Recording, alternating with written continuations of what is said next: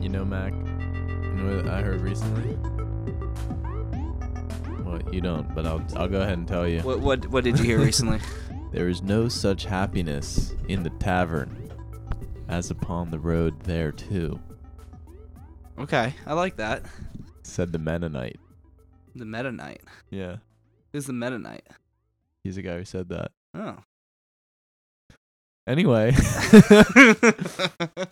we're back, you guys. We're back.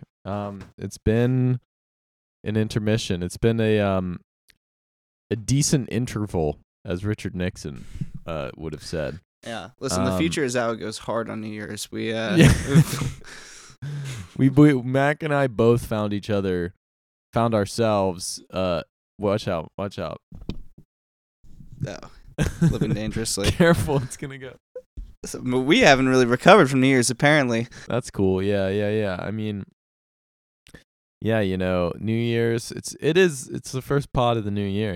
We took off a decent interval, in the parlance of Richard Nixon, but we're back now. I'm not gonna say better than ever, but we are back, aren't we? Yeah, I mean, we're putting the pieces together, as it were. Yeah, but, I literally have COVID right now. Yeah, and so I literally will have COVID in a few hours. So, but That's this how is dedicated just we are. if you never understood, listener, how dedicated we are to this, let it be known that I'm risking my life here Yeah, for Mac is sitting. your benefit. Mac's nose is about 2.5 inches from my nose right now. That's how we record the podcast. And it's so cold in New York City, we can't even have a window open. Yeah, so we have to snuggle our body heat together.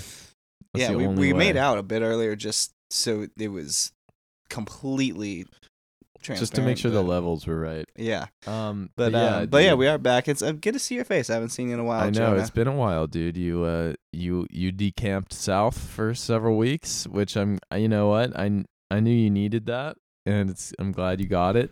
You're coming back looking rosy cheeked and refreshed. Thank you. Yeah, no, man. it was much needed. It was a fucking end of 20. I mean, as anyone What did you can do listen on to. New Year's Eve, actually, ultimately? Because we called you. Yeah.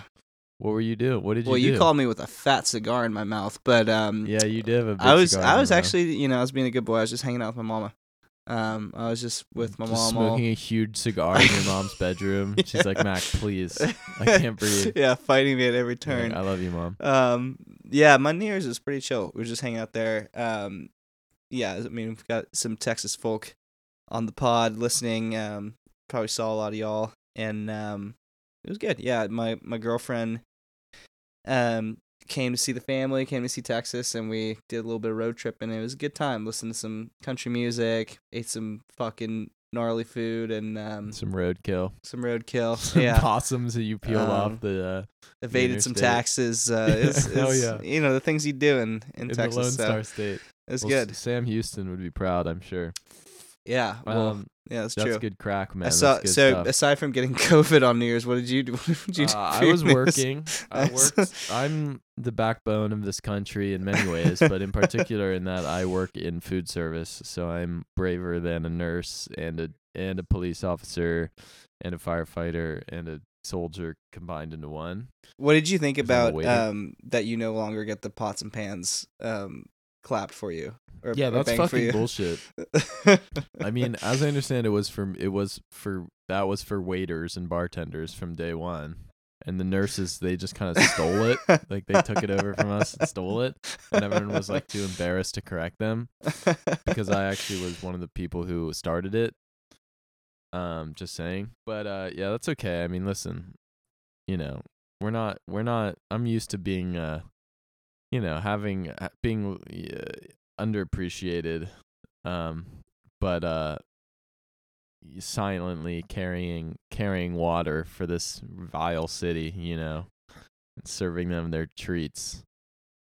Says the man who literally, I see him every couple of weeks riding by my apartment in a frigid tundra with like 20 pounds of groceries on his back. That's for right. some Hey, old man who berates him.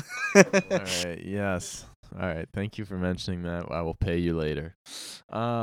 It's true. I'm a good person, everyone. Don't you even think about suggesting otherwise on Twitter. But anyway, enough about that. We're back. Jonah, I know you hate doing this, but you're our resident B color commentator. So do you want to tell everyone what this podcast is about? Our little jingle as we do here. It's the future is out. It's we're like the watchdog from Tom and Jerry, the big gray dog that Tom and Jerry antagonize, who lives out in the doghouse. We're that dog, but we're that for Silicon Valley, the powers that be, generally speaking. Everything that might be in like a bad piece of Blade Runner fan fiction, we're on it, and we're here to tell you about it. And yeah, it's just as simple as that, man. It's like shooting fish in a barrel, frankly. Yeah, it's honestly we're pretty lazy as far as ideas go. So, and frankly, there's a lot of pod to be casted.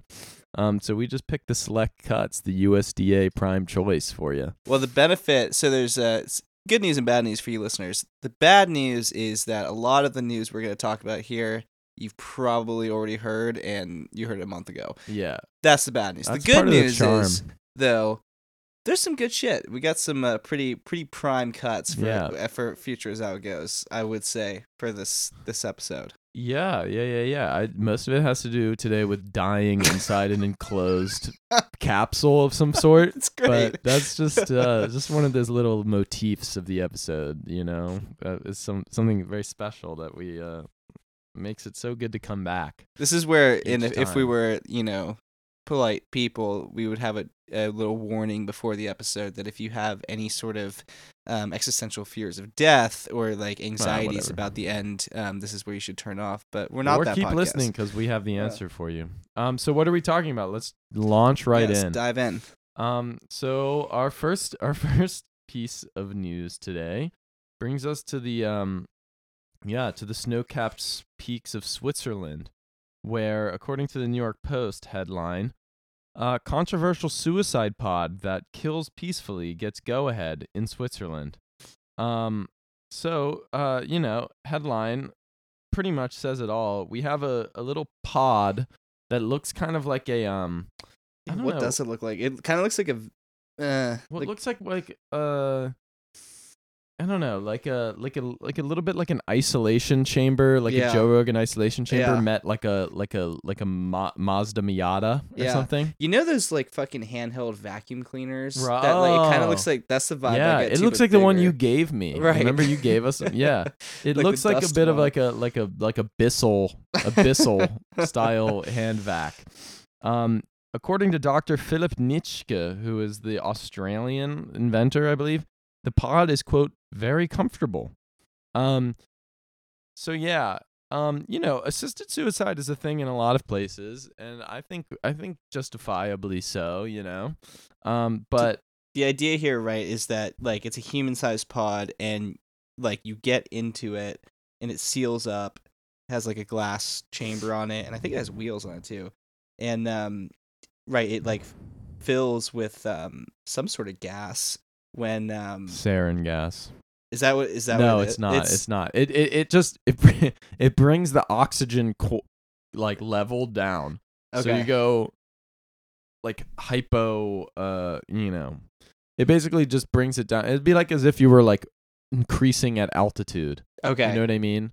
So it just brings the oxygen saturation in the tank low enough that you basically just go you just like pass out from not having enough oxygen, which Okay. is presumably like a chill way to die. So you like suffocate, but in a nice way. Yes. Like, yeah. okay. Yeah. It's like if suffocating is flicking off a light switch. Yeah.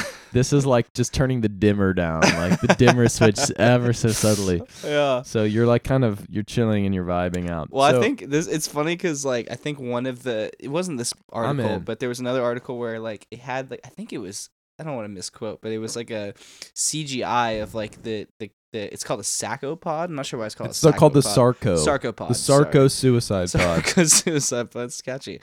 But they had it like catchy. in this like idyllic green space because the idea is like if you want to like wheel someone off to like a park or something so they can dimmer switch suffocate. Wheel you off to can. like fucking like mid court at the Knicks game. You should just go out. Yeah, why not? Yeah. That'd be sick. But you're into it though. Yeah, I mean definitely. I mean like I was just in the hospital a bunch in the past couple weeks because of a family member had to be in there for like just a freak medical accident, and which it worked out perfectly, and they're totally healthy now. But I spent like a week just like traversing in and out of the hospital. It's fucking miserable in there. It sucks. It smells like shit. That's the thing they tell me about the hospital. It smells disgusting. It's very bad. The food sucks. They don't even have any Gatorade because there's a Gatorade shortage. Really? Yeah, there's a shortage of Gatorade. Jeez. Everything's wrong about the hospital. So just put me into one of these little things. It looks like a little coupe. It's like a little Corvette. Wheel me out to wheel me out to I don't know, like like anywhere classic, like the beach, your favorite like Taco Bell parking lot or something, anywhere that has emotional resonance for you, where the place you forgot your first hand job, and then just like turn the oxygen down. That's got to be better than like, yeah.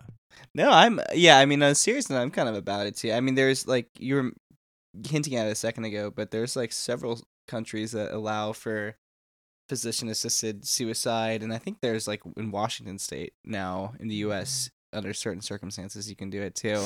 Yeah. And I don't know. I mean, I don't have a lot of older people in my life, but the ones I've spoken to have all universally, especially the ones that have dealt with health issues, have all universally said they would like to have the option. Yeah, no one wants to be trapped in your mortal coil while it's just everything goes to pot. Like, well, so a few details from this article is that, like, the Sarco thing. So basically, it asks you a bunch of questions. It's like, are you sure? Like, are you super duper sure? And then you do it, and nitrogen will fill the sort of the capsule, and it brings the oxygen level down to about 1% oxygen in 30 seconds, which purportedly induces a disoriented and euphoric feeling, and then you just pass out and you die from hypoxia. And according to the inventor, quote, the machine can be towed anywhere for the death. So yeah, you could totally be courtside, like with Jay-Z, like just hanging out, like, yo, Jay, this is dope.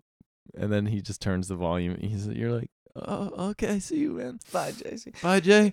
So and just for context, good. This is a Swiss invention, as if that bears repeating. But around 1,300 people, according to the New York Post, ended their life using assisted suicide in Switzerland last year. That's pretty substantial. Switzerland is not a large place. Yeah.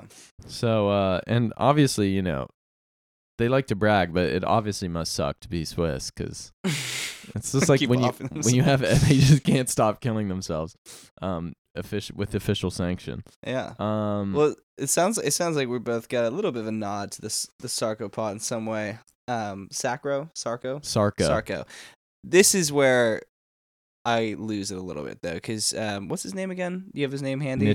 Michka. He's an entrepreneur in the death sphere. Some call him Dr. Death. But he's ripping off the original Dr. Death, Jack Kevorkian. Who's Jack Kevorkian? He is honestly someone who deserves a reappraisal, because he was he was an assisted suicide doctor who helped a ton of people do assisted suicide, which, for the record, I think should totally be legal, like under the premises on which it was practiced, which is like people who are really sick and have like a lot of pain, and they're like, my shit's just fucked. Mm-hmm. I cannot continue to chase the bag under these circumstances. And they're just like, want to go out peacefully. He was like an assisted suicide doc, and he was like, faced a lot of legal trouble, and he got nicknamed Dr. Death, the OG Dr. Death, for doing it. But I think, now, this was years ago. This was in like the 80s or 90s. But he caught a lot of flack, obviously, including like legal trouble. But I think he was vindicated, or at least I think by merit of this stuff being mainstream, I'd say he's vindicated. Sure. But what were you gonna say? Well, I was gonna say that like he's working on the current doctor, the 2.0 Dr. Death, as it were. Yeah. He's working on another new project, which I'm less sold on. And basically, the idea here. I like this one more. We have the article. We'll Philip get into Nitschke. it. Yeah, so he's also interested in patients that have dementia, or Alzheimer's, and he's come up with this idea. I think it's still kind of in the early stages, but the general premise is that there's some sort of device in your brain, and it gives like off sort of like a thing where you have to validate every day or so that you hear it. To make sure that you still have your mental facilities and you're not like losing it, as it were, from dementia. But the consequence is that if you forget to, click on the, I heard the sound or something, it kills you, and it ends your life.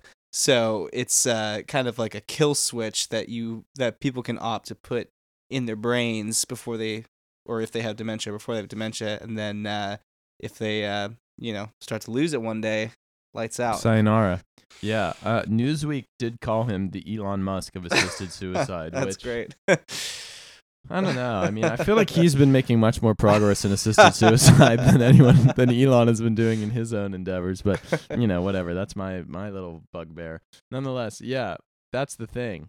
So so for one, he's Australian. So every time you think about this, think about someone right. telling you, all right, just get in the pod, and this will all be over in a minute. It is what he sounds like. There's a video. Yeah, of him. that's a close. video. That's audio. That's yeah, that's cool. I like that. Like, because I guess the premise is like right. I mean, I love the idea. It's like there is a quote somewhere where someone was like, well, how about like, how do you differentiate between someone wanting to die because their mental faculties have gone and then just forgetting? And he's like, well, we'll make it beep for like a day or two. And then, maybe that's reassuring to some, but like, I'm pretty sure I've like literally listened to like my microwave door beep for like 3 days because I just can't be bothered to get up and close it. Nonetheless, yeah. But the thing is, like, if you get fully demented and you like really don't even know who or where you are anymore, like just having something like I remember like, my dad, who's going to listen to this eventually, not quite on the same level, but he always was like, I'm going to make a video. He probably didn't get around to doing it because, there's a lot of stuff to be done. And, if he's anything like me, which I am like him, just an idea. But like to make a video and be like, okay, I'm giving you guys the authorization to just take my car keys away because I'm probably not going to want to give away my car keys. But like, if I'm a shitty driver, I trust you guys to just take my fucking keys and you can show me this video. Which I thought was very, very prescient and forward thinking because old people love to just drive their Buick LeSabres into Jersey barriers and then say, I don't know what happened.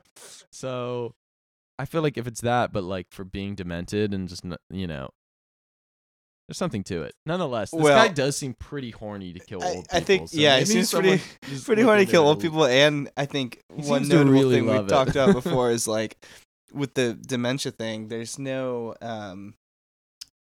they haven't worked out yet the exact mechanism for which to do the killing. So it could be anything. Like it could be maybe there's like he suggested poison. Poison. Okay, so what I thought we were talking off mic that would be maybe the best is if you just had like a little explosive in your like brain, a little and you could explosive just that was set in just in the base of your skull that would just go off. Obviously that poses cleanup problems. That reminds me of it's a job for someone. Yeah, it's a job creator. It's millions of jobs that have been lost from COVID. There is this guy, if you're interested in something like this, Google Brian Wells, or the death of Brian Wells, who was basically this pizza delivery guy from Erie, PA, which is pretty close to where I grew up, who ended up surrounded by police as part of an attempt to rob a PNC bank, wearing an explosive collar Whoa. that was attached to his neck, and it exploded and blew his head off on live TV. And it was like someone put the collar on him. It wasn't clear. It's a very interesting case. So just a little light reading. Very interesting case. Anyway, so to continue on the theme of disrupting the death space, are you looking at it? Yeah. Yeah. You should read the article later. It's very interesting. It's totally like some Saw shit. Anyway, continuing on in the digital death disruption space, we have a little number from last month that came out in the Seattle Times. Headline: Amazon vet hopes his company will become the, quote, Warby Parker of caskets. Love it. And we're looking at a picture here of a appropriately skeletal looking man. The type of guy, when you see a guy and their head just looks like a piece of skin stretched over a skull like a bongo drum. Yeah. You know what I mean? I There's do just know some what you guys mean. who have Yeah. that physical thing. He's like one of every those guys. every person over the age of 40 in Arizona, pretty much. Yeah, they just kind of look like a penis. You know what I mean? Just dehydrated. That's this guy, Scott Ginsburg. Scott and he's energy. standing very pleased looking next to some caskets. But normally on this show, I think we talk a lot of bullshit, and I think shit on all these people who are like trying to disrupt like every last little crevice that has not yet been disrupted in our poor, just blasted landscape of an economy that's just like, please. Well, maybe But tell him what he's doing first. okay, all right, yeah, fair. So I'll just read briefly, maybe from this article in the Seattle Times. But for background, basically, this guy has developed a company called Titan Casket. That's Titan Casket. I feel like Titans. It was the Apple car was the Titan, right? Was it? I think it was something we talked about had Titan. I guess when you're in the casket space, you don't have to worry about like stepping on too many toes because there's like not too many other people doing that specifically. Bit of a weird name though. When I think of myself dying and being stuffed into a box, I'm not like, damn, I'm fucking epic right now. I'm a Titan. Anyway, this guy, he's trying to get in on that D2C pie, Mm-hmm. It's a rapidly expanding piece of pie. And this would be like you just order something online and it comes to you instead of having to go to like a fucking shop. So Josh Siegel, an Amazon alumnus, and Titan CEO Scott Ginsburg, a quote casket industry veteran, hope to build what they describe as the Warby Parker of caskets, a Casper mattress for the final rest. That's pretty good.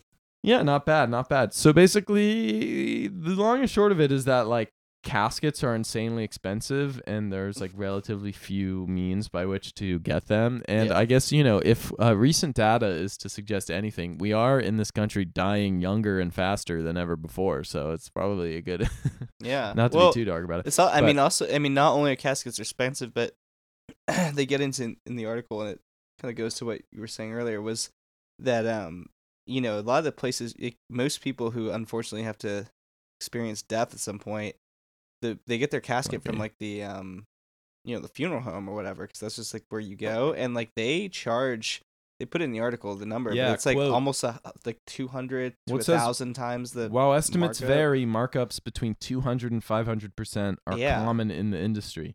Which is just like clearly taking advantage of people's grief, right? I mean, they would argue it's because like they're good at what they do or whatever, but that's who's like gonna sinister. be like haggling when you're like your fucking dad just died and you're like, well, I'm gonna shop around a little bit. No, it's like you're putting people at their most vulnerable state, like fucking it's super sinister. It is sinister, I personally feel like, so that's why. I agree. Yeah, to get what you're saying, it's like it like when I read the article first, I was like, LOL, like here's another one of these like fucking like futures out, like we're gonna fucking like own the world with like our, fucking direct to consumer online buying bullshit. But it's like, hey, if you can stick it to the fucking the funeral home gougers, why not?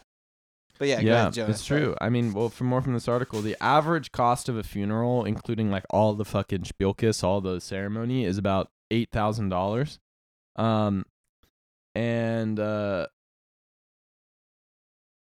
This there's the profit generated from the sort of the what is known as death care services was close to $225 million in 2021.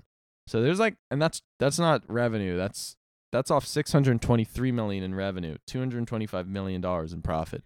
So you're earning a cool fucking, a cool dollar on every three that you spend stuffing Mima into the ground. I found it funny though that apparently fucking cremation is taking a little bit of a hit on that though. They were saying because more it's people, cheaper to cremate for sure. Yeah, and like more people are I mean, I don't know, like I would fucking burn myself. I don't need to be stuck in the ground.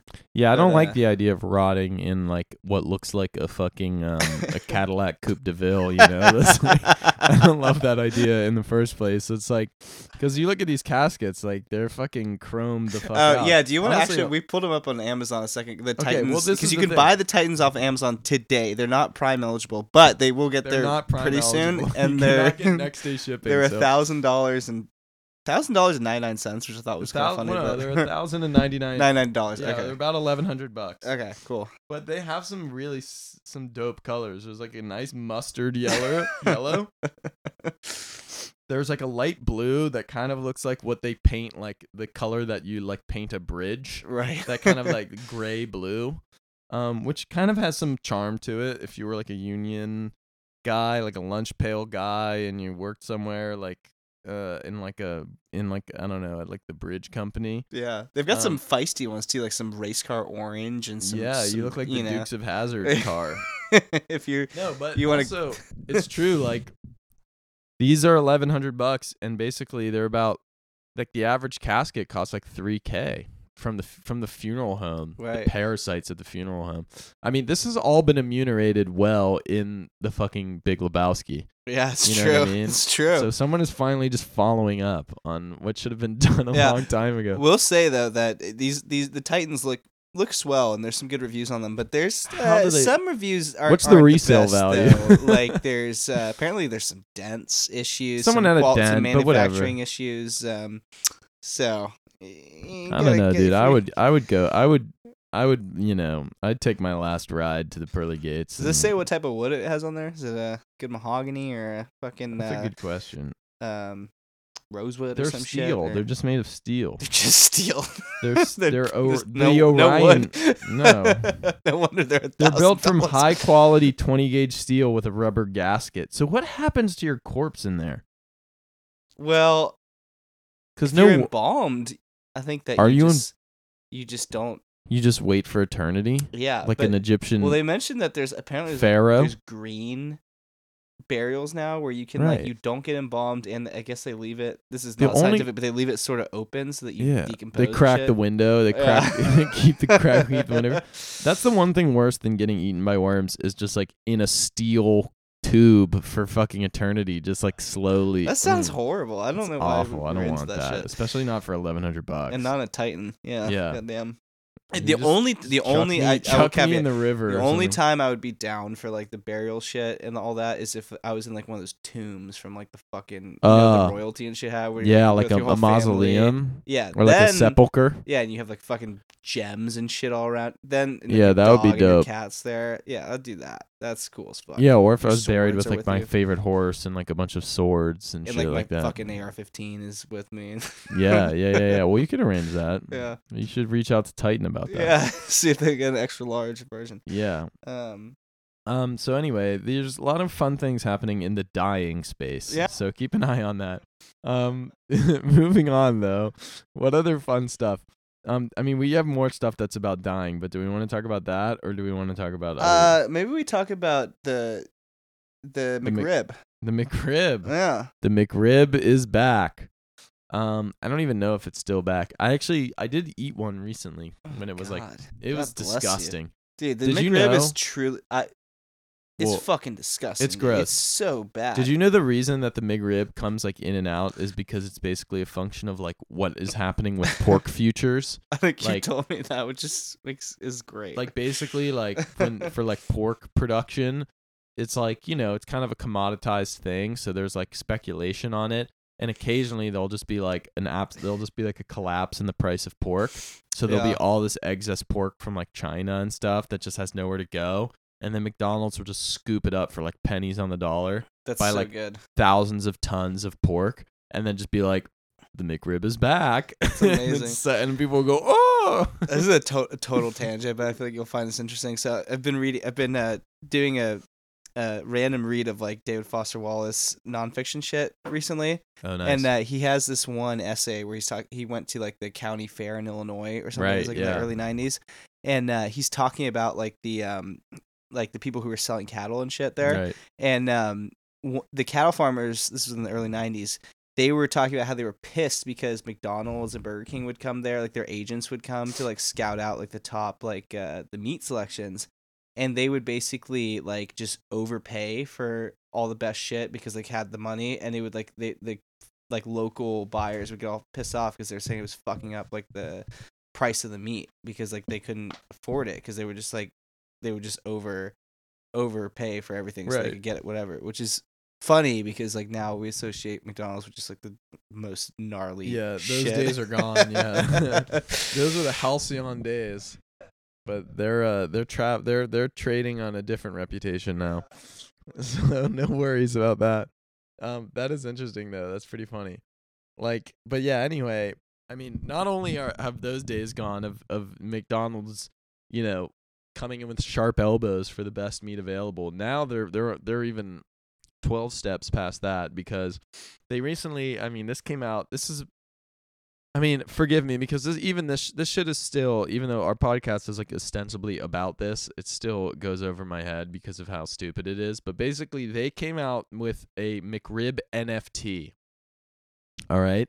Now, for those of you who have blissfully been unaware what an NFT is, I genuinely envy you so much that my heart hurts. But an NFT is a non-fungible token, which means you can just take something that had previously existed online in some, ineffable format, and you can stamp it, like essentially cattle brand something, like a picture, a JPEG, a fucking a weapon skin in Call of Duty, and you can cattle brand it with your own little thing, so that everyone for history and posterity will know that it belongs to you specifically. Like this, you're essentially individuating a thing that had heretofore been like infinitely reproducible with no differentiating marker to speak of.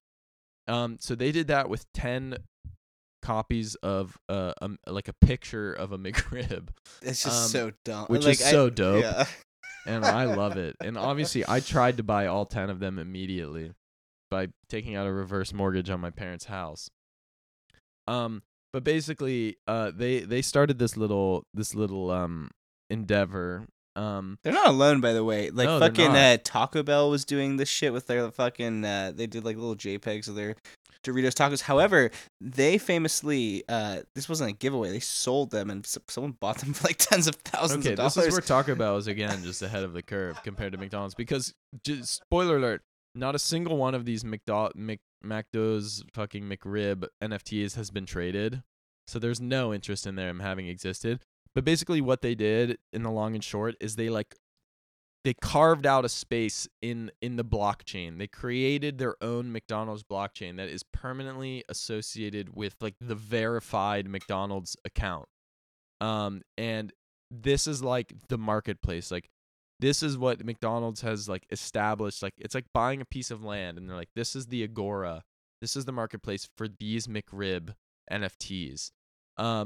And basically what happened was the moment they opened up shop, someone snuck in there instantly and donated them an infinitesimal amount of Ethereum, which happened to be 0.00000069 Ethereum, and then said, quote, Ayo, N-word, gives me some of that McRib.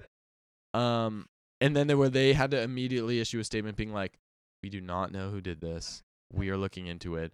But basically, the funny thing about this is that now forever and eternity, like, this is unerasable, and like whenever anyone tries to access like this little lodestone of online McDonald's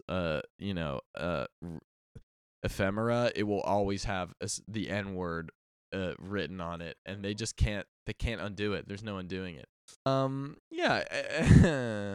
There you have it. I mean, it's just I don't know. It's just like another beautiful example of like brands trying to wade out into this just like totally choppy, uncertain waters of this like fucked up technology that of a very uncertain provenance and like uncertain value add to begin with, and just getting their lunch eaten by like weird cretins on the internet who want to say the N-word. And well, isn't there some concern that like potentially someone from the inside may have done this? I know they released a statement where they were like obviously condemning the N-word and stuff, but then they were saying like, we did an internal investigation, there's no evidence yet that like it was someone from McDonald's. But again, I'm not going to go too into the specifics because I write about this shit, I don't understand it. But it's like basically like someone had to know what the address, for lack of a better term, was of this, and like someone from the inside at McDonald's would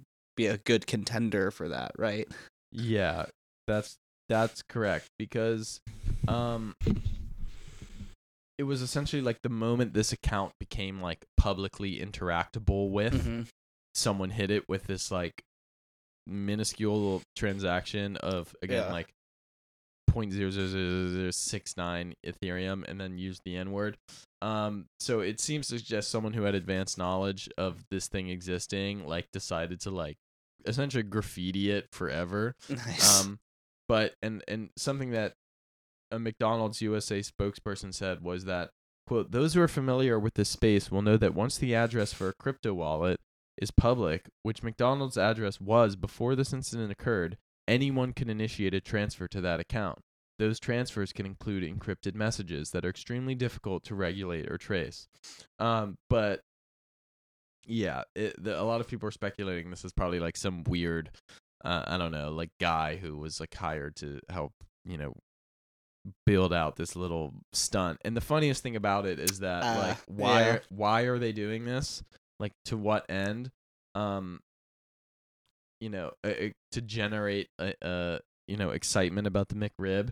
To this point, none of the 11 McRib NFTs have been traded at all. That's amazing. Because go figure, no one wants that shit. Because no one even wants a McRib in the first place. Anyway, just a little bit of a vulgar NFT ephemera for you. That's I love it, and it's good. But I think it's good little. I was gonna say like a good palate cleanser, but just thinking of the McRib makes me want to fucking vomit. But yeah, it's not really much of that in any sense, is it? Yeah, are gonna have a little bit of a pivot to not, we keep it light here, but a little bit of a more somber tone, because there's a lot of fuck shit going on, and well, this we is want to talk about some things. Interesting, if I understand what you mean to say. Are you you're talking about NSO? Oh well, we can talk about that now. Yeah, I was thinking about something we'll get to now, but yeah, we can talk about the NSO group now. What else were we gonna talk about? The Amazon stuff. Oh yeah, I mean, we can go either one. I don't know. I mean, that's been we have mentioned that. I mean, we have not mentioned this specifically, but I guess I mean, we should touch on this. I mean, it's just like tone wise, it's a little weird because it's just really grim. But it's like listening to this now, this has been a couple weeks, but those horrible Illinois that were those horrible Illinois, dude, fuck those guys. Fuck those Illinois. Those horrible tornadoes that were happening in Illinois and elsewhere. Yeah, it's like 4 obviously stateswide tornado. It's kind of crazy Kentucky. In hindsight. Yeah, so I don't know what exactly is so the apropos top line of this was, there's a lot of stuff that got jumbled up in the news that people probably heard about, but this was like right before Christmas. Once in a generation huge tornadoes that kind of swept across the Midwest, and it was horrible, and like in some cases leveled entire towns to the ground, and left billions of dollars in damages and killed a lot of people, and it was horrible. But within that tragedy, deliveries and commerce goes on. Like the show goes on, Amazon goes on, and Amazon specifically in Illinois was still delivering people's goods, presumably batteries and loose paper and dildos and cock rings, whatever it is that people order for same day delivery. Drivers were delivering that during the tornado watch, and in some cases, which was detailed in a Bloomberg article that came out right afterwards, some of the drivers were driving and literally would hear the sirens that are like playing out like in open air, like alerting people that there's a tornado coming right now. And so there's these like really horrific texts between like the Amazon drivers and their dispatcher, where they're basically saying like, I hear like the sirens coming, like, should I come back? And the dispatcher tells them in various ways that no, like the policy is like you got to keep driving, like keep making the deliveries. Yeah, up until the point of literally being like, if you come back with packages undelivered. Meanwhile, like historic tornadoes are ripping across the state and killing dozens of people. If you come back with packages undelivered, that will be tantamount to you refusing a delivery, and that means you won't have a job tomorrow. I think maybe so people get a sense of it, Joe, do you want to just do maybe, because there's a back and forth there, do you want to do a little read through of do you want to be a dispatcher or the driver? Which maybe you should be the driver so you can cleanse your soul. I will happily embody the evil of the wretched dispatcher, but which the Bloomberg one. Okay, yeah. So there should be some screenshots. Let's go to the screenshots. You see the screenshots? Yeah, give me 1 second.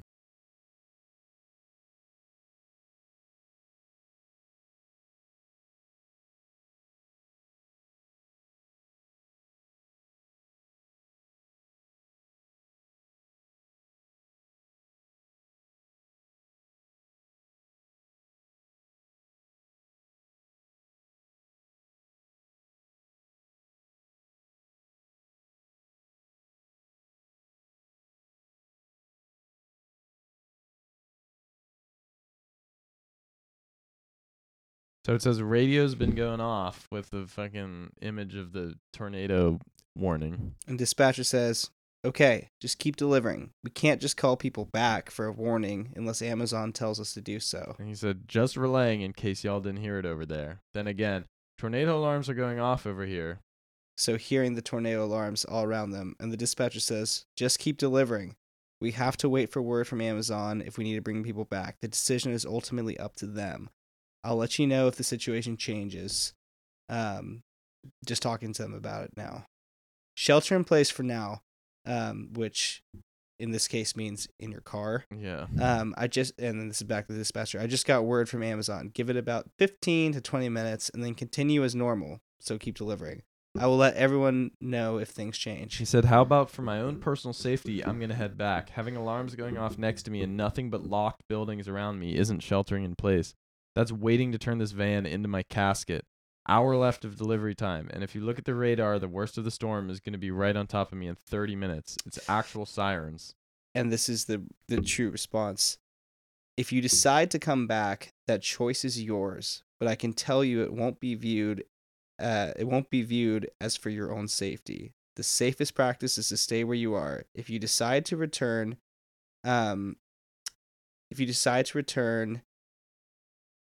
with your packages. He says, if you decide to return with your packages, it will. Yeah, if you decide to return with your packages, it will be viewed as you refusing your route, which will ultimately end with you not having a job come tomorrow morning. The sirens are just a warning. Yeah, and then the guy fucking says, I'm literally stuck in this damn van without a safe place to go with a tornado on the ground. And yeah. Yeah, I he think responds, that's Amazon is saying shelter in place. I'll let you know if they say anything else to me. It's pretty. I mean, I just wanted to, because it's like, yeah, I feel it's like it just says a lot, right? Like that's so fucked up. it's obviously fucked up. It just also shows how like these middle management people who are like dispatchers who probably aren't making any fucking money either are like forced to be these like fucking like overseers where they're like forcing people to drive into their doom because of like to meet these fucking algorithmic quotas, you know, and they're like we'll see if Amazon tells me any different. Well, that's It's a completely inhuman like, and it's like it's not only is it like fucking hostile to human life and like absolutely vicious insofar as workers are concerned, but it's just like unmoored from human judgment. It's just like it really illustrates how like these things aren't even up to human beings to make a judgment call on anymore. It's just like the choice is like in the ether somewhere, and it's just like not really like you're literally telling your fucking workforce to like drive into the fucking eye of a fucking tornado. It's insane. Because I'm sure if that dispatcher, even if they did try to reach out to Amazon, like what does that even mean in this day and age when Amazon has 150,000 employees? Like it's like they're just working with an algorithm that's telling them to do. And I thought that, I mean, I covered this a little bit, and like the most fucked up part, to me at least, about it was that like afterwards, Amazon was pinning, like really just like pinning everything on the dispatchers and saying, like this is, we never tell dispatchers to do whatever they did, and like they were like this dispatcher. Meanwhile, like they go into this in the Bloomberg article, but like numerous, like pretty much everyone they talk to that works at Amazon all says uniformly that like they aren't really versed well in, like anyone at the company, in like how to deal with like inclement weather or like disaster events.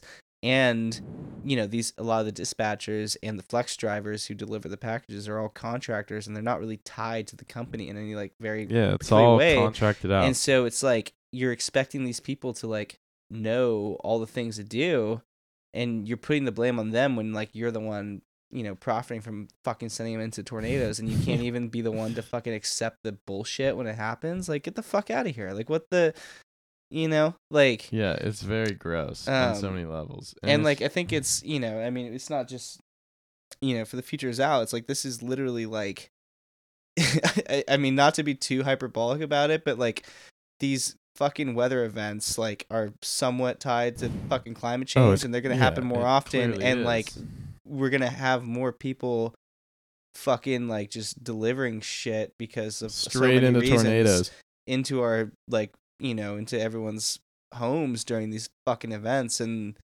I don't know, it seemed like very telling of a lot of things, right? Yeah, it's depressing, man. I mean, I think it sort of has like a poetic resonance because it's just like the whole thing is that like we're not fixing climate change, nothing's actually going to improve, but like you will get like every modern convenience if you're like on the top of the totem pole. Yeah. And that way, like, it's just like, listen, the government doesn't respond to you in any way. Like, I just saw something today. I mean, it was that like some survey had determined that like there's basically zero connectivity between public opinion and the law. Like, there's just no input whatsoever. Like, whatever people think about X, Y, or Z issue and what the law is about it has like essentially nothing to do with one another.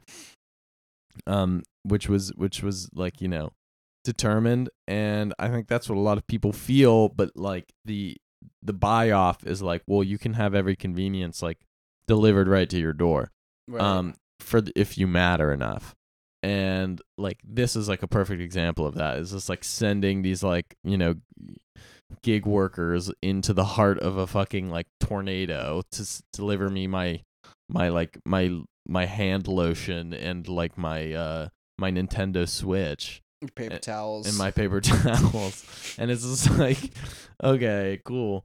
I mean, so yeah, it's chilling, and it just represents how much like it's unmoored from like any human means of morality or what have you. I would genuinely love to have like a list of like all the things that were ordered like during that time. You know what I mean? Like all the things that were like delivered during that time. That would be like a great list.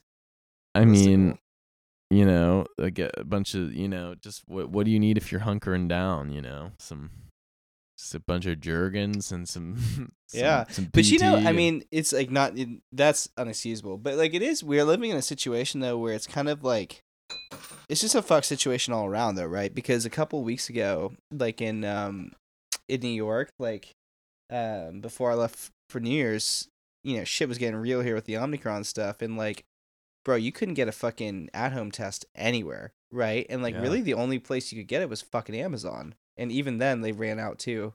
But you know, I went to fucking Amazon because I was like, I could. It was like a 5 hour wait, literally a 5 hour wait in a fucking line, or like order some shit off of Amazon, and it's like, somebody what are you gonna do, right? yeah, I Like, mean, somebody very close to me is now doing a as a New Year's resolution, a no Amazon 2022, and it's insanely disruptive, like, because you just yeah, so many things you just reflexively turn to Amazon.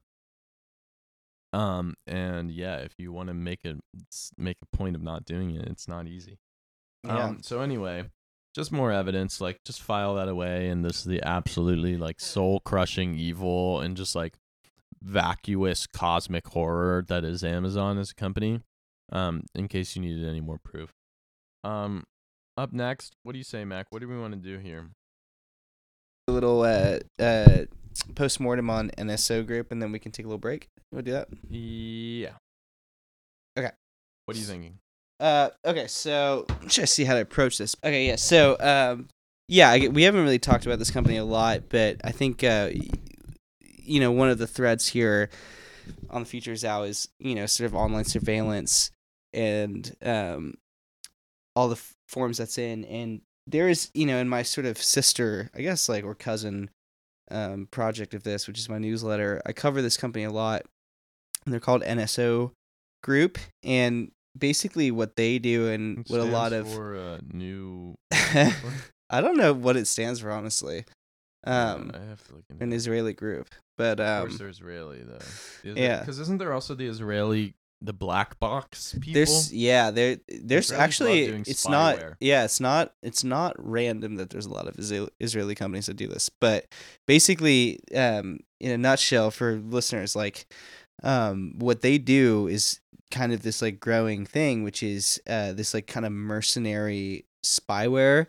And so they create technology that basically infects devices, whether it's a phone or a computer or whatever, to where if someone clicks on like a bad link or something like that, then the person who directed that attack, they get to have complete access to that person's phone without, or their device or whatever, without them knowing it. So they can see everything they're looking at, turn on their mic, listen to anything they're saying, and like monitor all their keystrokes. And NSO Group is one of the top purveyors of this. And the reason they have gained so much fame was because their specialty with this software called the Pegasus software. Yeah, Pegasus. Their specialty is that they're able to crack iPhones, which is something that is like kind of always eluded a lot of hackers, that like iPhones are notoriously a bit harder to crack than other things.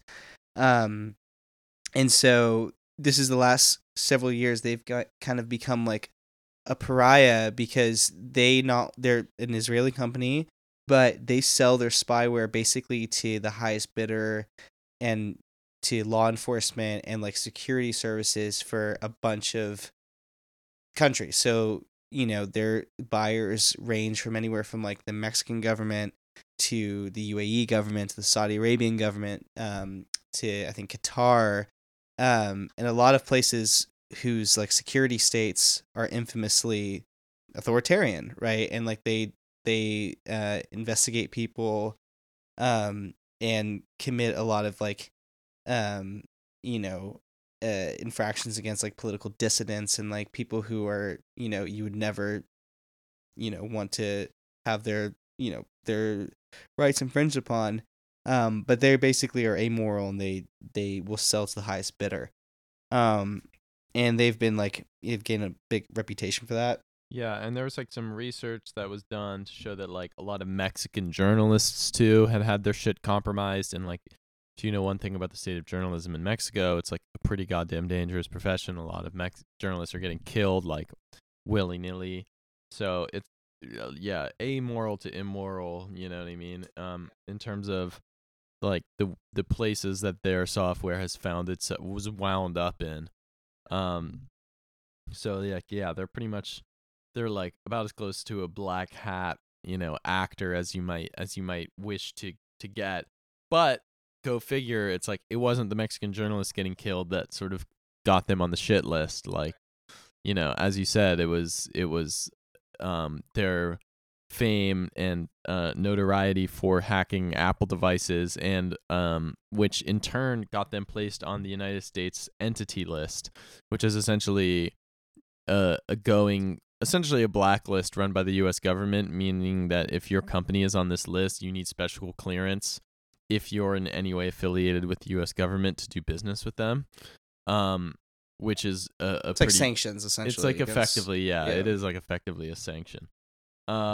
Which was big because like a lot of these like sort of like the people that are on the blacklist, like if people remember during Trump, like Trump added a lot of people to the blacklist, like Chinese companies and stuff. Like traditionally, it's not to a T, but a lot of the companies that are on there come from like the like quote boogeyman bad guy countries. Yeah. But NSO Group is from Israel, right? And like there's been they're like one of our bad guys. Yeah, but there's been Why like are they on the list? we were hinting at it earlier, but there are a lot of these like what I would call like surveillance for hire companies that are based out of Israel because they have like a very unique position in this is like kind of a geopolitical thing where it's like they are friends with like the Western countries, so they can't really like people don't come after them. But they still, like, if NSO Group or any of these Israeli companies sold their software in Israel, they'd be arrested because it's illegal to operate like that in Israel. But they can operate because they're selling it in countries where they don't have laws against that type of spyware. Yeah, and to be sure, I'm sure their stuff is used by like Mossad and so on. Like, probably. I feel like they probably have their own safe own to thing. assume. Yeah, well, unless they have something better themselves. Yeah, well, there's no way in a country like Israel where I feel like the military and like the sort of private sector and the public state work hand in glove. Like, I really doubt that. Well, that's a key part. They'd be taking a principled stand to letting their own government, Well, it's a key. It is a key part of it though, because that's a reason why, if you look at the list of the people who these companies sell to, they're third world countries, but not that poor. They follow a map, right? Where it's like all these countries are like they're developing, but they're not. They're somewhat sophisticated, but they don't have as built out a security state as or like a tech sector. They can't like do it themselves. Stuff. Like, yes. like these companies don't exist really in the U.S. because the U.S. has the NSA, right? Like the UK has their own like security apparatus. Like every country's doing this, but a lot of these countries have to sort of like outsource their surveillance to these companies because they don't have it. They don't have the tech. And Israel is like sort of. I feel like Israel also as a nation has like a very they like Israeli Mossad has like a outsized reputation of working closely with the CIA through much of the 20th century and being like a really well developed security like or like intelligence organization for the size of the state of Israel. And they have like they're pretty adept and well developed. And so as an outgrowth of that, you have a lot of like this type of technology and efforts in industry that is like creeps outside of like the state interest of or what is like a national security interest or what is like officially Israeli state interest. I mean, there was famously Harvey Weinstein. When he got sent down, it came out that he was using an Israeli like surveillance kind of like private eye / tech company. Black Box, I believe it is. Yeah. Pretty sure Vice had a really good thing about Black Box a while ago, which was they're a big one too. And and like more commercial in the sense that like Yeah. you can like Black you, Cube, I'm sorry. anyone can like Black get it Cube if you Strategy Limited. but it is, I mean, yeah, and we'll get to why, it's actually been kind of bad news for NSO now, but like NSO is like, they were the big shots, kind of like the one that flew too close to the sun. But this whole thing of like, I've talked about this a lot in my like newsletter, but there is like kind of this like, it's this gray area where a lot of these private companies are existing, that are filling this gap of like a lot of countries that basically are like, this is a bit of a stretch, but gig working like their own personal NSA through like these Israeli surveillance companies. So it's like they don't have the capabilities to have like Right. an NSA or like a surveillance state, but they can pay, a pretty penny to do that. It's kind of similar. It's a little bit similar to the company we've talked about a lot, Clearview AI. Like that exists within the U.S. context, but like a lot of like police departments don't have like great fucking AI capability, right? So they pay a Clearview to like use their facial recognition services. It's like it's this like, this outsourcing of tech surveillance shit onto other sources. But the reason why I've been writing about and talking about it recently is because NSO Group were having like, their stride, and they've kind of been like the de facto king of the surveillance apparatus, but shit went south pretty quickly in the last couple of months. So first, a couple months ago, what happened, obviously we were mentioning that like the Pegasus software, which is the thing they're known for, the main reason why it's like good for people that want it is that they can hack Apple products. So Apple, this was a couple months ago, filed a lawsuit against NSO, basically trying to like sue them for a shit ton of money for like harming their products and their consumers and like their customers, but then two, also stripping them access from all of their services, which was like a big blow for NSO Group. But then around that same time, as Jonah mentioned earlier, NSO got added to the U.S. entity list, which at the time seemed like kind of strange because, like I was saying, like you don't typically add Israeli groups to it. So why was it? There are little pet they're a little friend attack dogs. But this was a couple weeks ago, it became a bit more clear why that happened.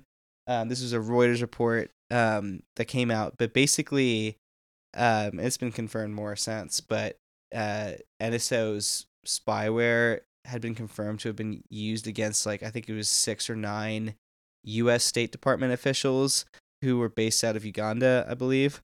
And so these are spooks for the most part, or like diplomats.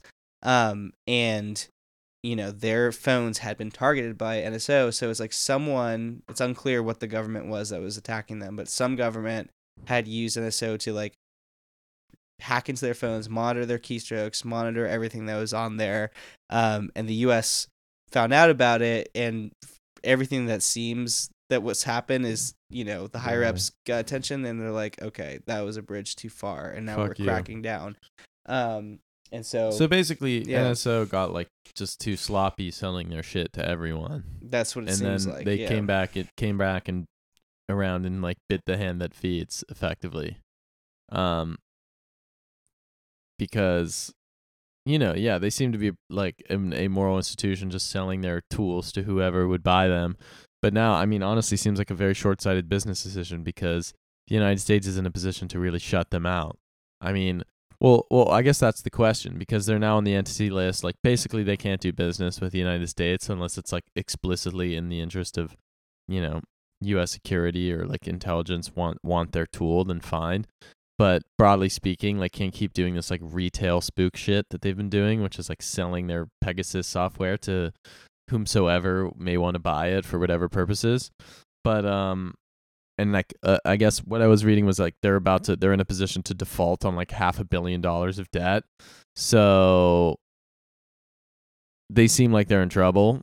But is there not something that I read that like their Pegasus division, i.e., like the actual spyware that they've developed, that there's interest to just buy it out and take it over by like private capital, like some venture capital firms or something along those lines. Yeah, so basically, as far as I'm aware, is that like they already had like some pretty big debt issues, but what Silicon Valley company doesn't, right? Like they had some issues before, but when the entity list thing happened, and specifically when the State Department sort of announced that they had, had been attacked by NSO, all the people, a lot of the like major investors involved with NSO got real skittish and hands off, right? And so within literally the last month, there's been a bunch of talk about NSO selling off the Pegasus software, and not just selling it off, but selling it off to a company that would essentially just like kind of make it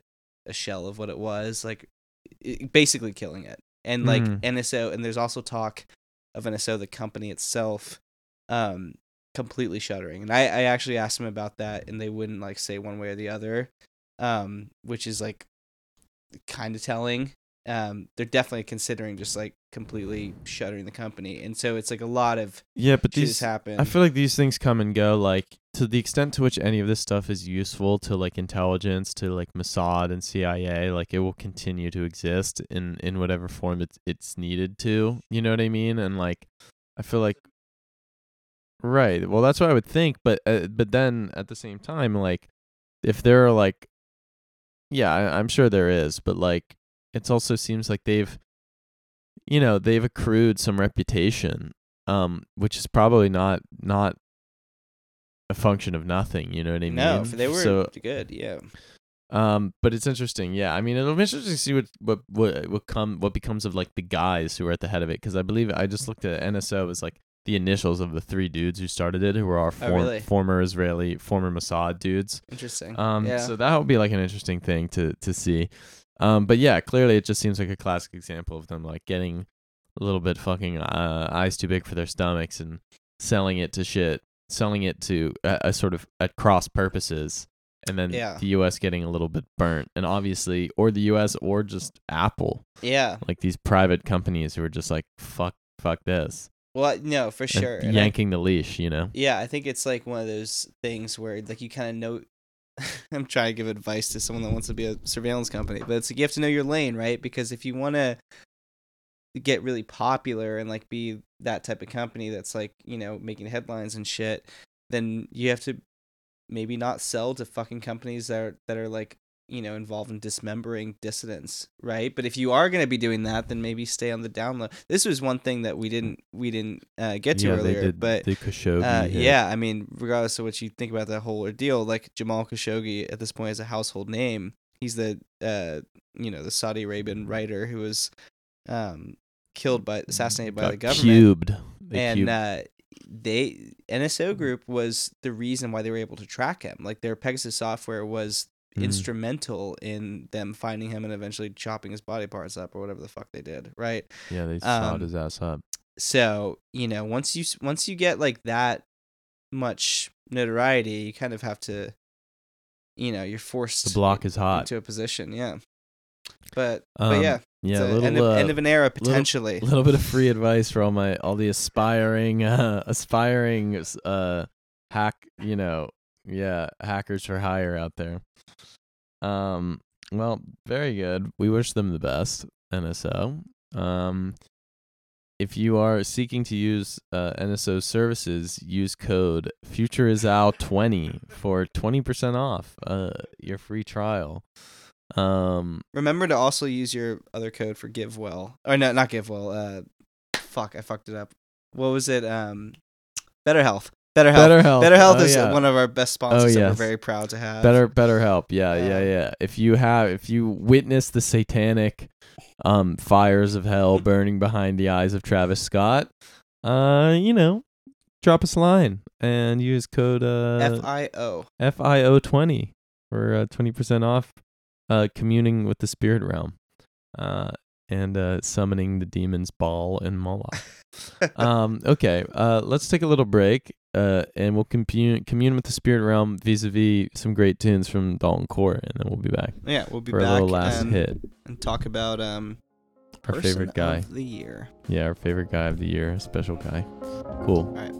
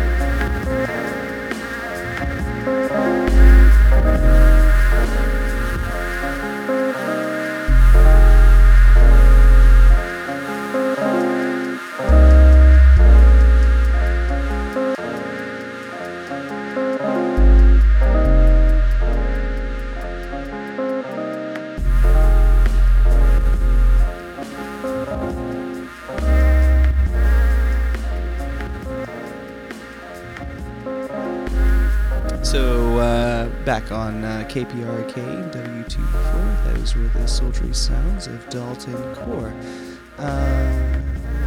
DJ Jonah, what did you think about that last track from Espresso Tempo? One of these Espresso Tempo.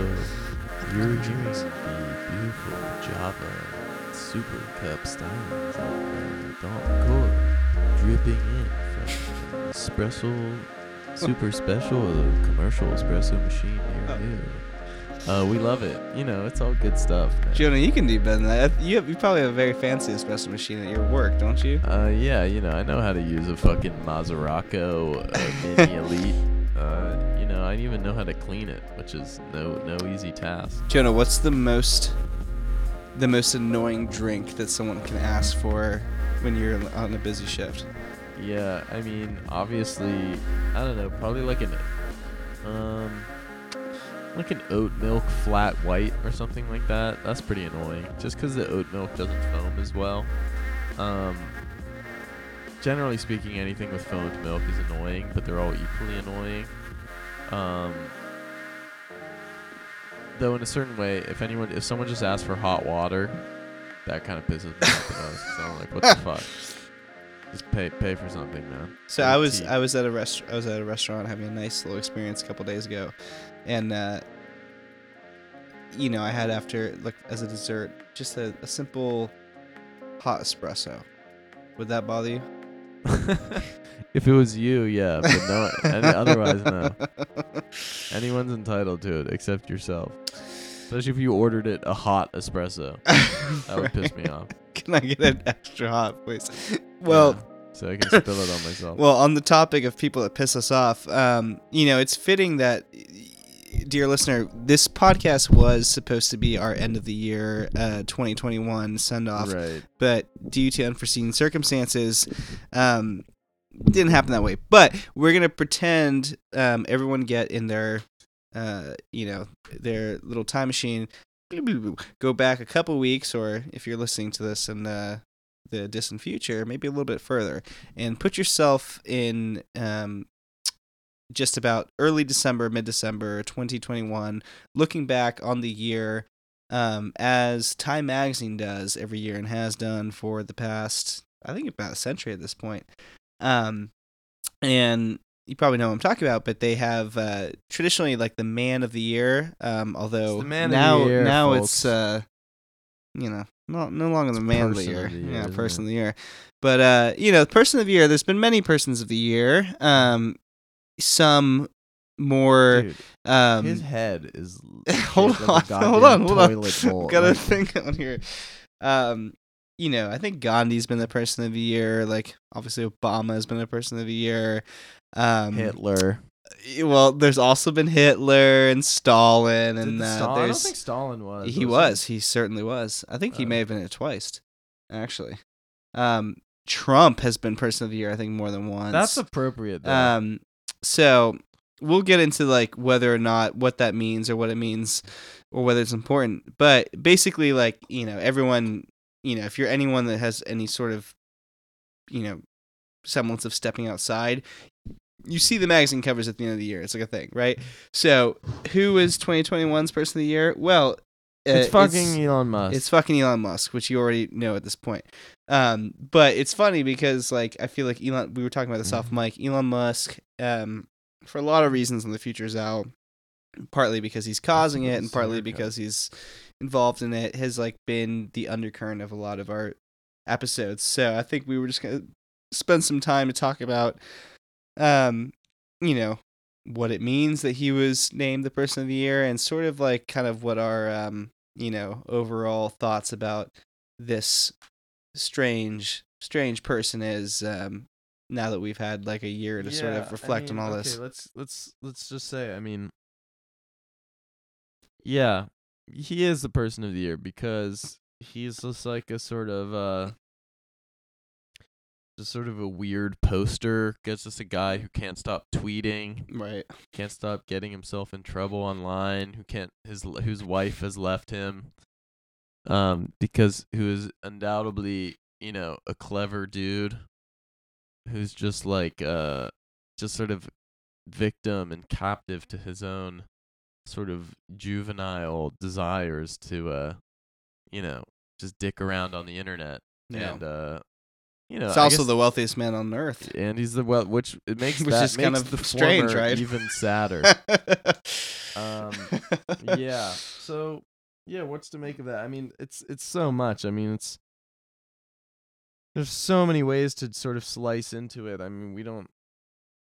It's daunting. It's daunting. I mean, well, what's your well, let me turn this on you, Max. Sure. What's your gut reaction to Elon Musk, Man of the Year? So, I mean, yeah. What do you make of that? I mean, when I, like most people, when I initially heard it, especially because like I spend more time thinking about Elon Musk than most people, and not in a positive way. When I heard it, I was like, fucking eye roll, right? Especially when you think of like all the people. My initial reaction went to like, you know, like there's over 300,000 people in the U.S. that died from COVID this year. It's like maybe someone involved with the vaccine, or someone involved with something else. Well, just this year. Okay. But there's a lot of people who could have been like Person of the Year. But when I started looking at it a bit more, is like, what does quote Person of the Year mean? And like when you look at like the history of like who's been named it, you know, it's usually someone who's on the top of searches and like the top of like people's like popular media. 2, it's people who are sort of involved in things that are like kind of at the forefront of I don't know, like business type of stuff. And I think that, like, you know, as much as I shit on Elon Musk, like a lot of he makes sense for like this thing, right? Like, it's like, who's gonna be fucking Joe Biden? Like, no. Like, fucking Elon Musk. If you look at like Tesla and SpaceX, which are his two big crowning things, they both have had, you know, we can go into like the issues with them, which are significant, but they've both had individually like their best years on record yet. And like they're both like doing things that have like are going to have like an impact on both like the automotive industry and on the space industry that are going to far outlive their capacity. And at the same time, he's the wealthiest man in the world and is also like under investigation from the Securities and Exchange Commission, and is like fucking, you know, hosting Saturday Night Live and admitting he has like autism and shit. There's a lot of reasons why it's like he's a fucking wacky character, you know what I mean? And I think that like as much as we have issues with him, I think it kind of makes sense that this is the time and place. That's my perspective, you know. No, I agree. I mean, I think it's absolutely right. Like, that is the man of now, is like someone who, like, it's really unclear if they have anything like you know, I think his genius, if anything, is just in like sort of herding and like cooing to investors and like, you know, just the market, which is just like a bunch of like, you know, weird autistic people themselves, as it were, who are just like who are like scared like sheep at any like little, you know, oh, the Fed is raising rates, then, you know, then they flee, and then, you know, you know, he like winks encouragingly on Saturday Night Live, and then the stock goes up. It's like, you know, he's a good little Pied Piper in that way, and like there's no doubting that he has a sort of a type of charisma that he can marshal to his own benefit, and like, you know, that Tesla and SpaceX have made certain you know, baseline achievements, you know. Granted, I think the larger story with Tesla is like the massive overvaluation of that company. Something we've talked about and like should probably talk about more. SpaceX too is like, you know, sort of filling the gap that NASA once held, like becoming a privatized version, who are winning massive amounts of public like funding and like grants and funding from the federal government to do what used to be the province of NASA, and then like sort of getting the accolades for it, which, like, you know, to the extent that they do succeed in sending rockets up or whatever, fine. But this is stuff that, to me at least, was like routinely done, but is now like hailed as like some big achievement each time it's done, because it's being done by a publicly traded company, so it's obviously in their interest to you know, notify and alert everyone in a way, in order to, you know, affect the share price in a way that was not necessarily the case when it was merely NASA doing it. Granted, that doesn't mean that, I don't know, I mean, like, you know, this is not Musk, but you talk about the other probably guy who was really close in the running to Man of the Year is fucking our guy Jeff Bezos, who's just been wearing, just globetrotting, trying to find the tightest pants he can possibly just like, you know, pour himself into and do salsa dancing. And I think His little fucking space adventure seems just like the most trivial. Yeah, his space adventure though is like ever. It's like that's where like I don't know, like I think the like gap between the SpaceX thing and like the whatever the fuck Jeff Bezos is doing, it's like night and day. Like they're it's like Jeff Bezos is pouring a bunch of money into something, but it's not, it's really is just like it's like shoving a dick into space. But like very much before I think what I was getting at, and I think when you were talking about it, it made more sense, was I don't know if the people at Time, like those folks, were thinking about this at all. They're just sucking them off. But what I think is, yeah, and the article definitely read that way. But what I think it's like, in hindsight, a kind of fitting decision is because like a lot of the things we're talking about, and sort of what we've talked about all year on The Future Is Out, is like what is like of this moment. Elon Musk and what he represents is like the most mainline version of like what's going on, right? It's like you're talking about like there's no more like NASA, there's no more like collectivism, and it's all this. That's Musk. Like, oh, it's like kind of like these autistic dudes like Mark Zuckerberg running like the most powerful institutions and like having more capture than like democratic institutions. That's Elon Musk. Elon Musk literally has more power over the stock market than fucking like the biggest investment firms, right? And like he's making jokes on it. Like there's so much about like our current moment that he sort of represents, even when it comes to like, you know, I have buddies who are like trying to fucking make startups and shit, and it's like fucking the Elon Musk model is like the fucking thing, right? It's like you don't run advertisements, you just like tweet inflammatory shit to get like your name out there. It's like all these sort of things, like he's purposely or not found himself at like the, you know, the crux of like of a lot of the shit that's like making the world what it is now. And it's like, for what it's worth, it's not a great world, right? The world we're living in now is like very much The Future Is Out, right? There's a lot of shiny shit that's nice, but it's like underpinned by like this really immature like toxicity. You know what I mean? 100%. No, I mean, I think you make a strong case, actually. Like, it's true. Like, we need Elon Musk and Musk-like figures, and they need us. Like, they need our adulation, and like, in order to sort of buoy their image and their self-importance. But we also need to, in this era where there's just like been essentially like a total abdication of like government, and like, you look at the United States government, I mean, I don't think it's ever seen as anemic, or like, I don't think people have ever put less stock in like in the U.S. government as they have the Joe Biden administration to like actually bring about any type of significant change, or like, wherewithal to bear to change a certain state of affairs. Like, I don't. They're basically saying it's like, it's up to you, man. Like, fucking buy your own tests at Walmart as far as COVID goes. Go to work. Like, take 5 days off max if you have to, and then go back to work. And then we're not fucking solving this. You are. Like, and I think in that environment, like, individual people who are like larger than life, like Elon Musk, whose companies are, to varying degrees, like houses of cards, I think.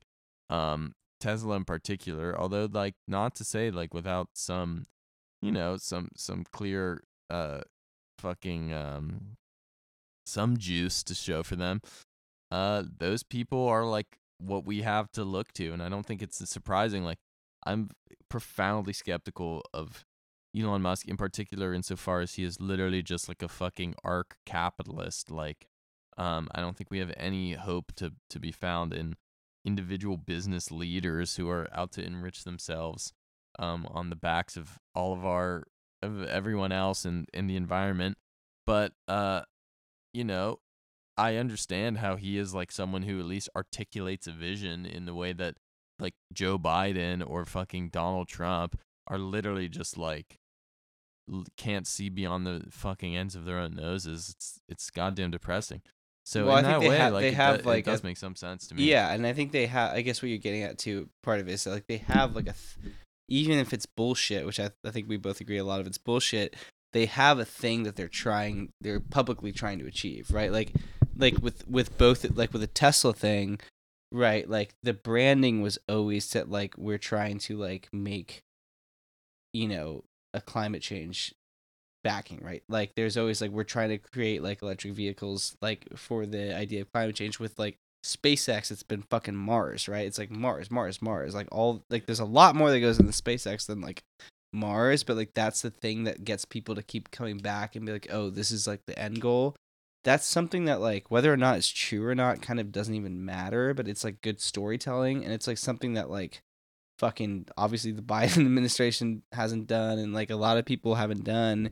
And I think it's a reason that, like, I mean, you and I are both like huge Musk skeptics, but like, honestly, literally everyone I talk to that's like not in our circle, they all like Musk because they find him like exciting. You know what I mean? I think that's part of the thing that like applies to like this whole decision, and why it's like you have like I will just, I mean, this is a very small percentage, but it's like literally every time I write about fucking Tesla or SpaceX and shit, it's like I get the most people fucking angry at me, because it's like, there's so many people that are like so diehard Musk, because it's like, I feel like a lot of people, like, because they don't have a lot of shit to believe in, is like they want to believe in this dude. You know which what I is mean? deeply, deeply sad. Yeah, Like, it on is. so many levels, that like the best we can hope for is someone who is like, in the best case scenario, I mean, would like leave every single fucking person on Earth behind to like rocket himself to some fucking moon of Jupiter or something, in the hopes that he could live in a little insulated chamber, like in VR.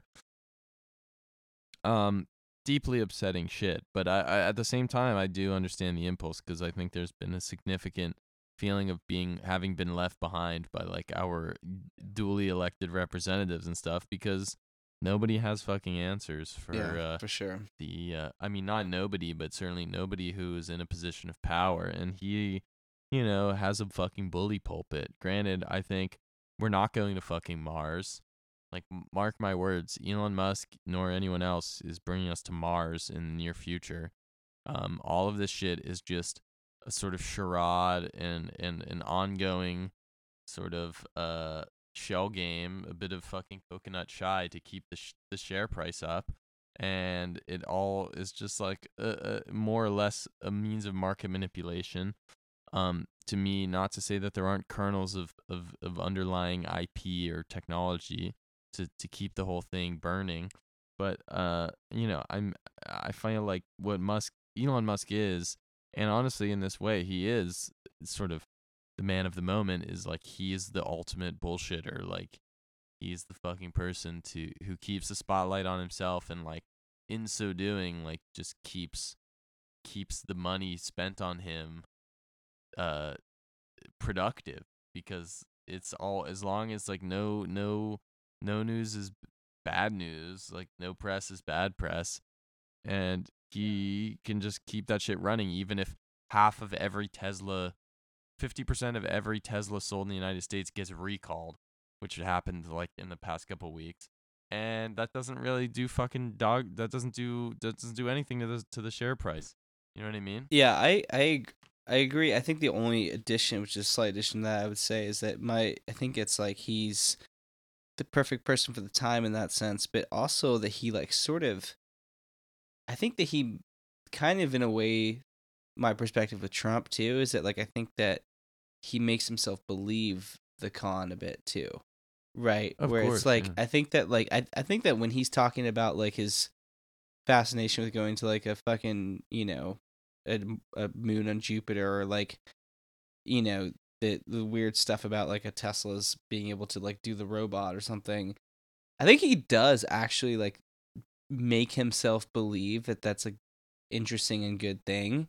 But I think that's like the power of it, right? Is that like it's the same reason that I think that like Trump was a con man, but like some of the shit, when it came to the conspiracies and stuff, I think he really did, like, he had this ability to make himself believe it, which like made it seem convincing. And I think that's why like people are really convinced with a lot of the shit.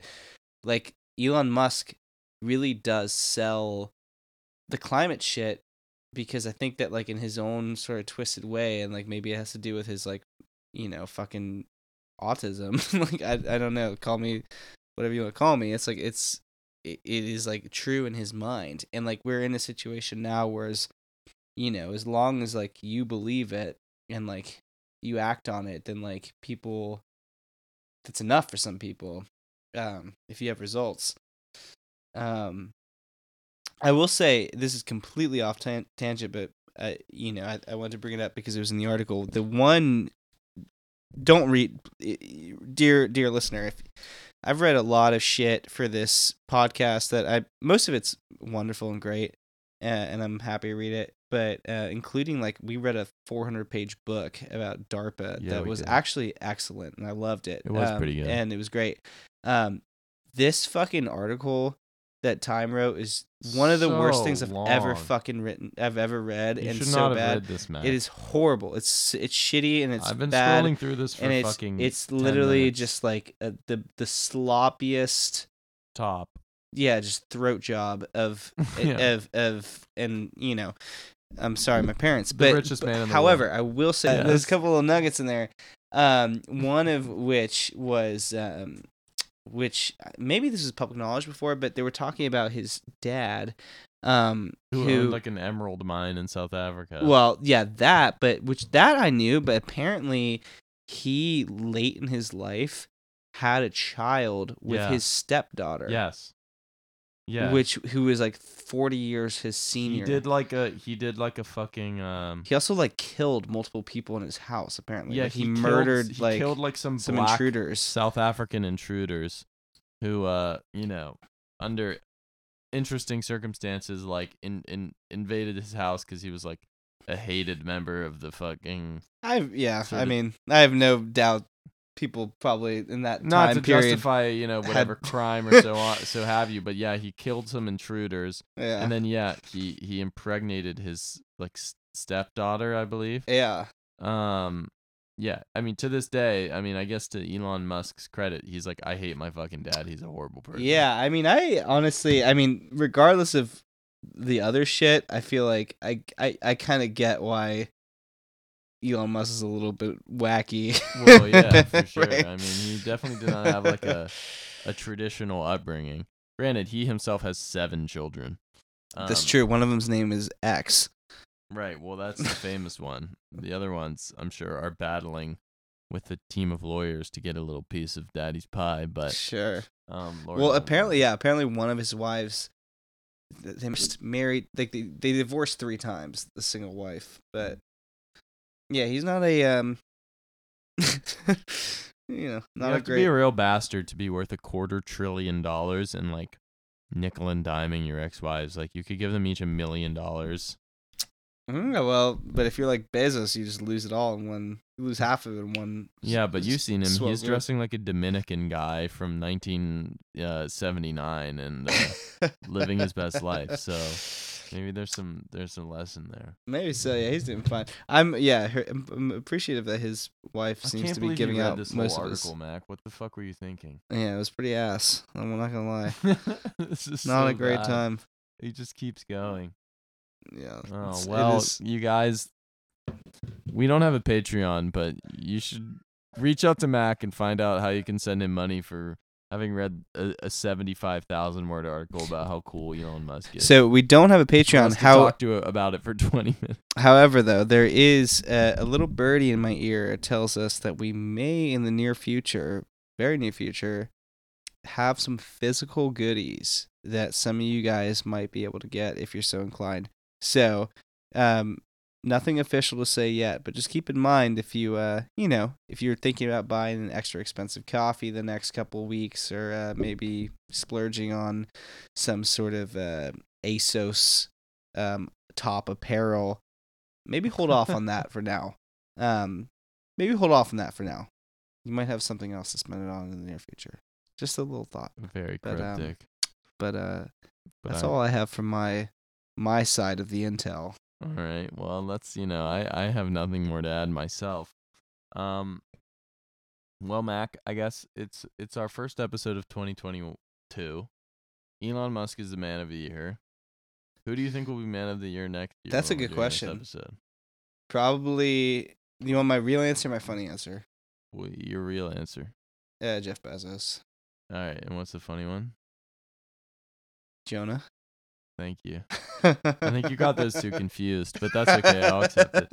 We're gonna be the man of the year when we the feature fuse is out. each It's gonna other be into them. one horrific monstrosity named Jack, and it's gonna be the man of the year, folks. Just keep watch this space. Don't touch that dial. It's true. All right, Mac. Well, with that, shall we conclude and then rejoin our bodily fluids next time? Yeah, it sounds good to me. Sound good? Alrighty. All right, man. Later, y'all. Ciao.